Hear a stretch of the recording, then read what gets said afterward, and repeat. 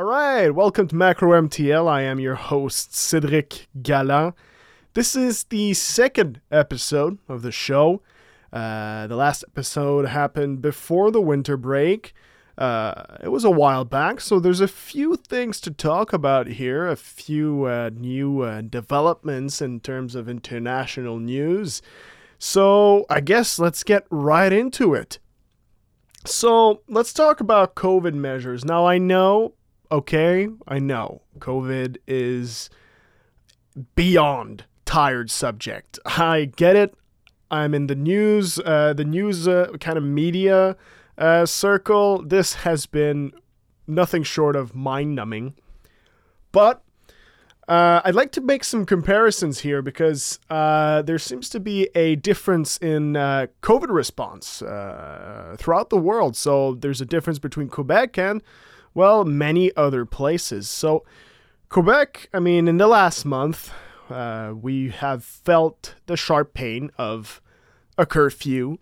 We're still feeling the sharp pain of very restrictive confinement. No restaurants, no bars, no really outside events.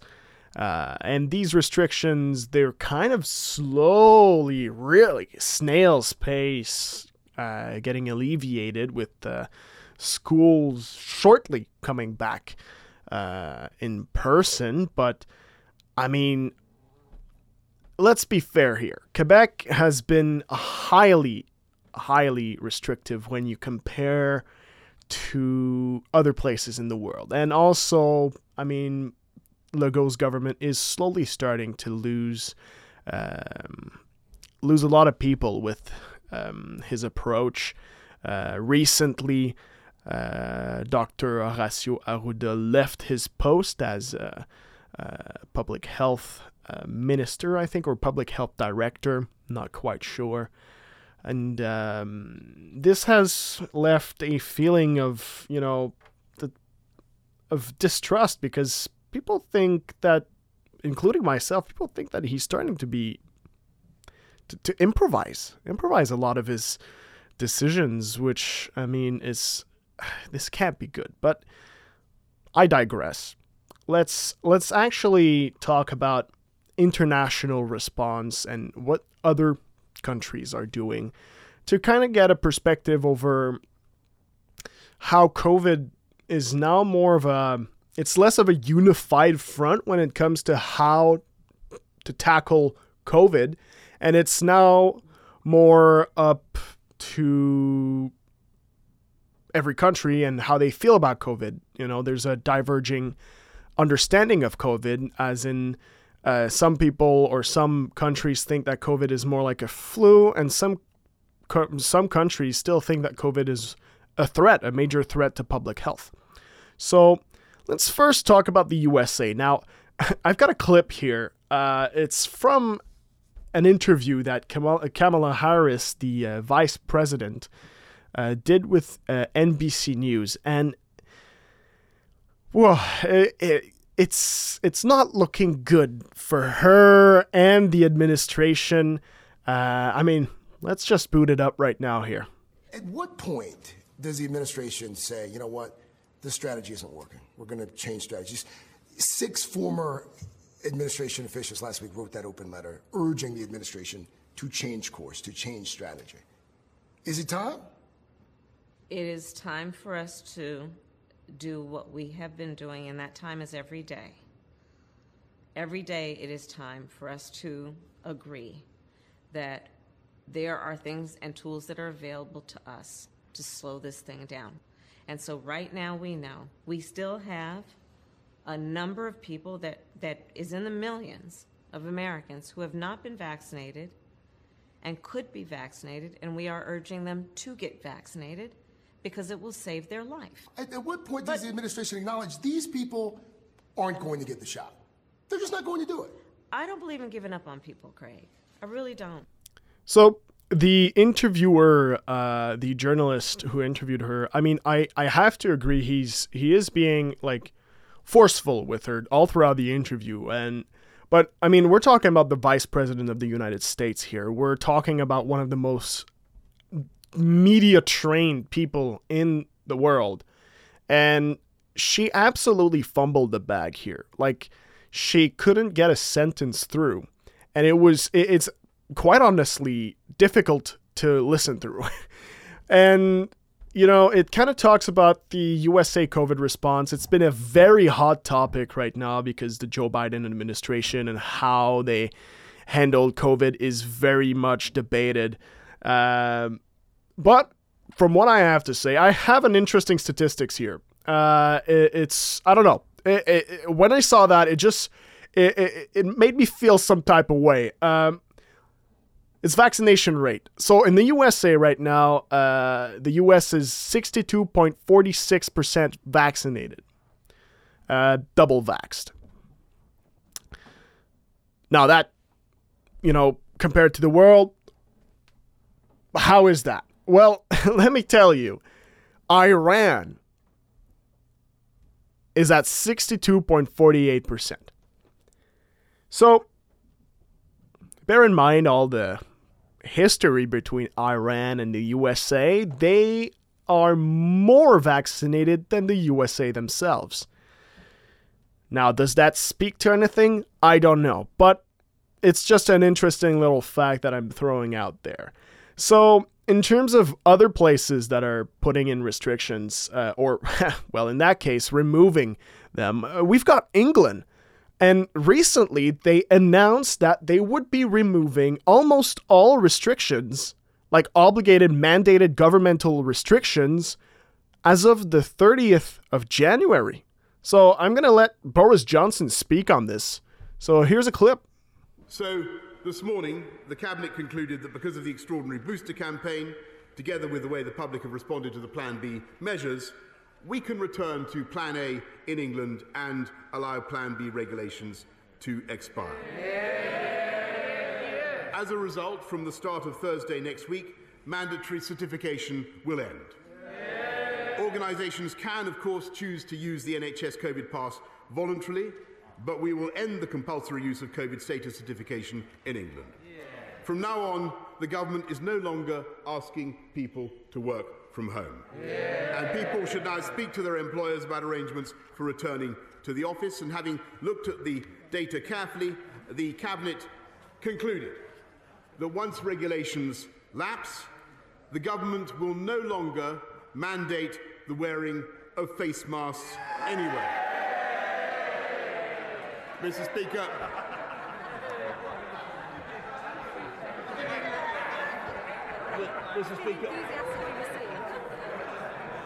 Mr. Speaker, from tomorrow, we will no longer require face masks in classrooms, and the Department for Education will shortly remove national guidance on their use in communal areas. In the country at large, we will continue to suggest the use of face coverings in enclosed or crowded spaces, particularly when you come into contact with people you don't normally meet, but we will trust the judgment of the British people and no longer criminalise anyone who chooses not to wear one. I mean, I just find it funny how absolutely hyped the elected officials got there when Boris announced that there won't be any more mandated mask wearing. So yeah, you can see the difference in approach here, because I think one part that interesting part that he said was that he would put the trust in the English people. Now that's a completely different approach to what we have here. Like, when I mean completely the reverse of what we have here, I feel like. But that's like an interesting little event that happened. There's a bunch more different kind of restrictions that are happening in Europe. I think Austria got the mandatory vaccination for everyone, which is a first. France is still being kind of more restrictive about it. So when I told you earlier that the COVID response is diverging, we're really diverging here. It's not as unified as last year, where there was an international unified response. It was vaccines, it was lockdowns, it was and everything, right? But now people and governments are kind of finding their own ways to tackle with COVID. So in terms of like the World Health Organization, right? Their response remains rather consistent to what they've always been saying, especially since variants started to pop up everywhere. And that's their response is very much to vaccinate low-income countries. And to me, this still feels like the right thing to do here, because when we're talking variants are popping up in places that are low income or low vaccination rate countries. The last one, Omicron, came from South Africa, and South Africa has, I'm pretty certain, an extremely low vaccination rate. So their response is kind of get one dose to everyone, which is, I think it's going to stamp out the COVID just worldwide and avoid the creation of new variants. And that's the important part here, because we don't want new variants. Variants are getting pretty wild these days. Omicron, pretty wild variant right there. I mean, it's been pretty consistently destroying everything, right? Like right now the cases are they're lowering, but I'm not confident that there won't be another variant. So we'll see how that goes. Let's close the story for now. This is an ongoing story, obviously. So let's just, keep each other posted, follow the news. Not so much, not too much, that is, because mental health and all that. But next story. So there's going to be a new minimum wage rise in Quebec. So the Quebec's minimum wage is going to raise to 14.25 cents in May, which is, I mean, when you talk about rising minimum wage, it's always, I remember when I was young and there was the first minimum wage rise, like it was, 10 something to 11 something. Great. What a blast we had. Now it's at 14.25. Which is an interesting number. I mean, when I was young, when I was 16 and was doing some minimum wage work, 14.25 sounds like a blast, but union and labor groups are saying that it's not enough to combat inflation, which is, I understand that, and it's a good point. Because, I mean, inflation continuously growing, and we're not getting paid in accordance with that inflation growth. And labor groups are saying that it would need, the minimum wage would need to be $18 an hour to live with dignity, just to live with dignity. And, I mean, living with dignity, I don't know what that entails, but I guess it's a minimum standard of living. So it's still going to be a pretty modest life for sure. So I wanted to take that number, the minimum wage number, and as I do in this show, kind of broaden the spectrum and look at the international scale. How does our minimum wage compare or fare with other countries that I would say are comparable to Quebec and Canada? So I gathered some stats here. So first of all, Canada's range of minimum wage, there's a big difference between provinces. It goes from $11.32 an hour to $16 an hour. But let's look at everywhere in the world here. So there's, surprisingly, when I researched this subject, there's some countries have very different kind of minimum wage systems, right? And a lot of countries have no minimum wage at all, which is also something to worry about. But there's some countries work with age groups, let's say. So there's countries that have teenagers with a lower minimum wage than, let's say, over 18s or over 23s. And there's some countries that work with skill sets. So if you have a high or if you're a skilled worker versus an unskilled worker, there's a whole spectrum of minimum wages. But for the purpose of this segment, I will be just taking one number, change it to Canadian dollar, and compare it face to face with Quebec's minimum wage. So one of the highest that I've seen is Australia. Australia, workers over 21 are paid 18.41 Canadian dollars an hour. Now, 18.41 is just over the number that the labor unions are saying is enough to live with dignity, which is pretty decent.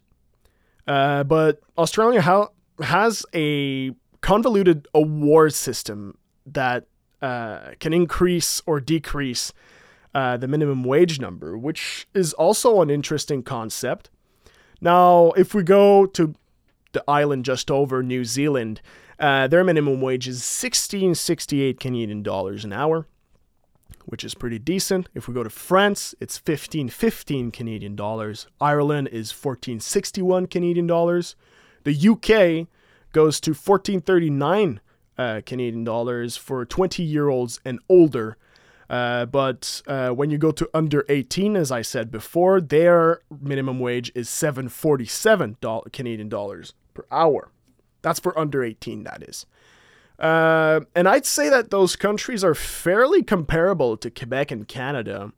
So I feel like these statistics or these numbers for minimum wage should be achievable here. And I mean, I understand that Quebec doesn't want to jump into $18 an hour just yet, but I mean, we could probably get a bit more money than that. Let's be fair here.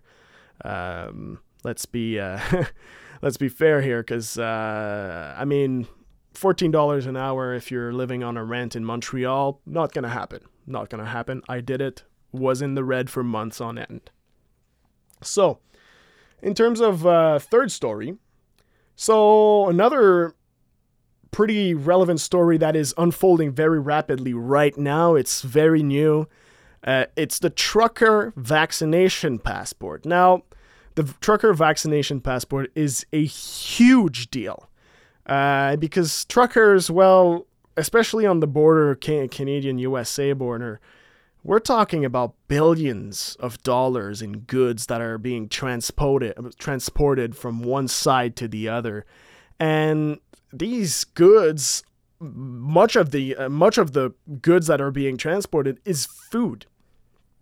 And that trucker transportation system is crucial to the supply chain of food and other things that goes all the way to Canada. So this vaccine mandate that forces truckers to have a vaccination passport to some degree to go through the country, that leaves about 140,000 truckers out of the question. Just they can't go through.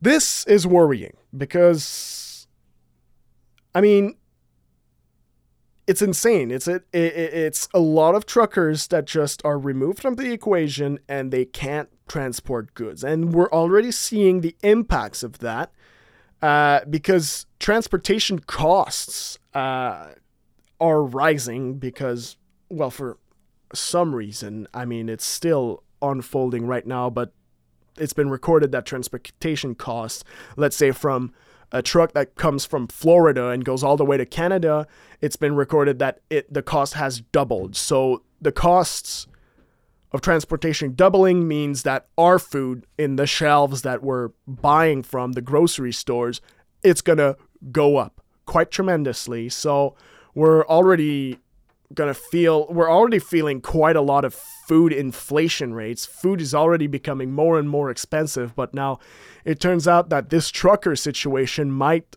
bring the prices up even more. Now, I understand that this vaccination mandate is consistent with the public health restrictions that Canada as a whole has been doing, but it might be very problematic, and there should be something done to alleviate the pressures that this 140,000 truckers out of a job will do to the supply chain for things to come here. So that's an interesting news there. Better follow up on that, because we will be seeing the results of this story in our grocery stores, probably everywhere in Canada. Now, final story. I'm going to leave you off with a more, let's say, lighthearted story. It's a funny one. Let's just run the clip, and you'll immediately understand what I'm talking about. Oh, get this. A group of Canadian influencers filmed themselves partying maskless on a flight, sparked a huge public outrage. And now they're all stuck in Mexico because airlines are refusing to fly them home. Yeah, no better way to teach someone a lesson than forcing them to spend more time in Cancun. And these frozen drinks are for you guys too, you knuckleheads. Learn your lesson, never do that again. Bottomless margies. Quebec influencers. I mean, I could not talk about this. This news literally went everywhere in the Commonwealth, and probably outside the Commonwealth as well. Like, this was big news early in January, so it's still in the time frame of this show, of this episode. So let's just do a quick wrap up of what happened here. So the Canadian influencers that Jimmy Fallon here, forgot to say, this is a clip from Jimmy Fallon. The Canadian influencers are actually Quebec influencers, and it's basically a group of popular kids who organize a flight to go to Tulum, Mexico.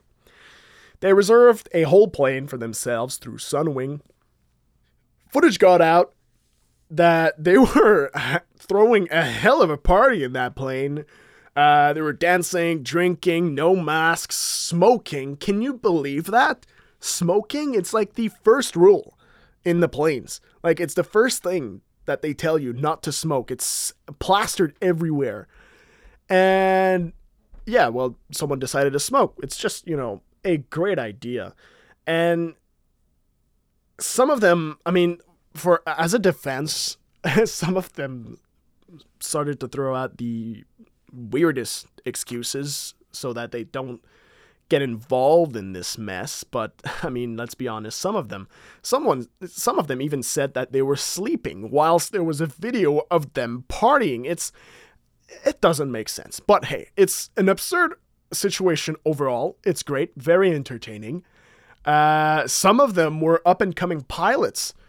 Yeah, that's not going to happen. Transport Canada have their name on a list. They're probably not going to get their pilot's license.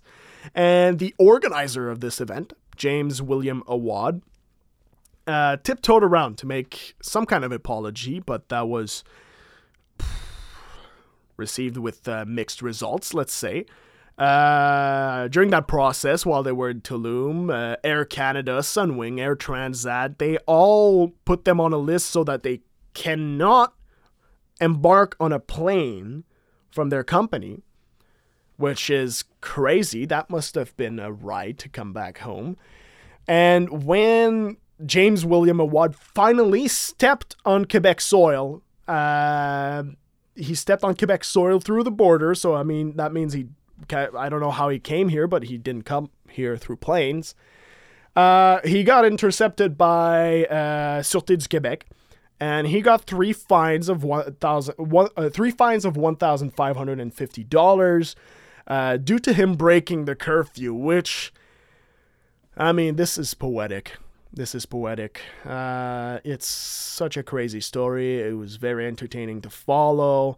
I know that Transport Canada is currently investigating some of the people that were in the plane. And there was an Instagram page. The name slips my mind, but the Instagram page consistently leaked their messages in the group chat they had on Discord, which was infinitely entertaining to read. They were, at some degree, a bit panicked about the situation they were currently in. I'm sure they're regretting their party. I'm sure the party was not that good, considering a plane is quite a limited space, so I don't know how you can effectively dance and, have a good time. It seems pretty constricted, but I digress. Yeah, so those are the news for this show. A nice little array of news that I brought you here. I hope you had a good time listening to this.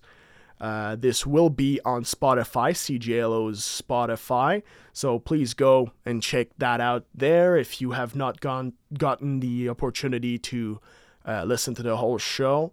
And yeah, I'll see you when I see you. Goodbye.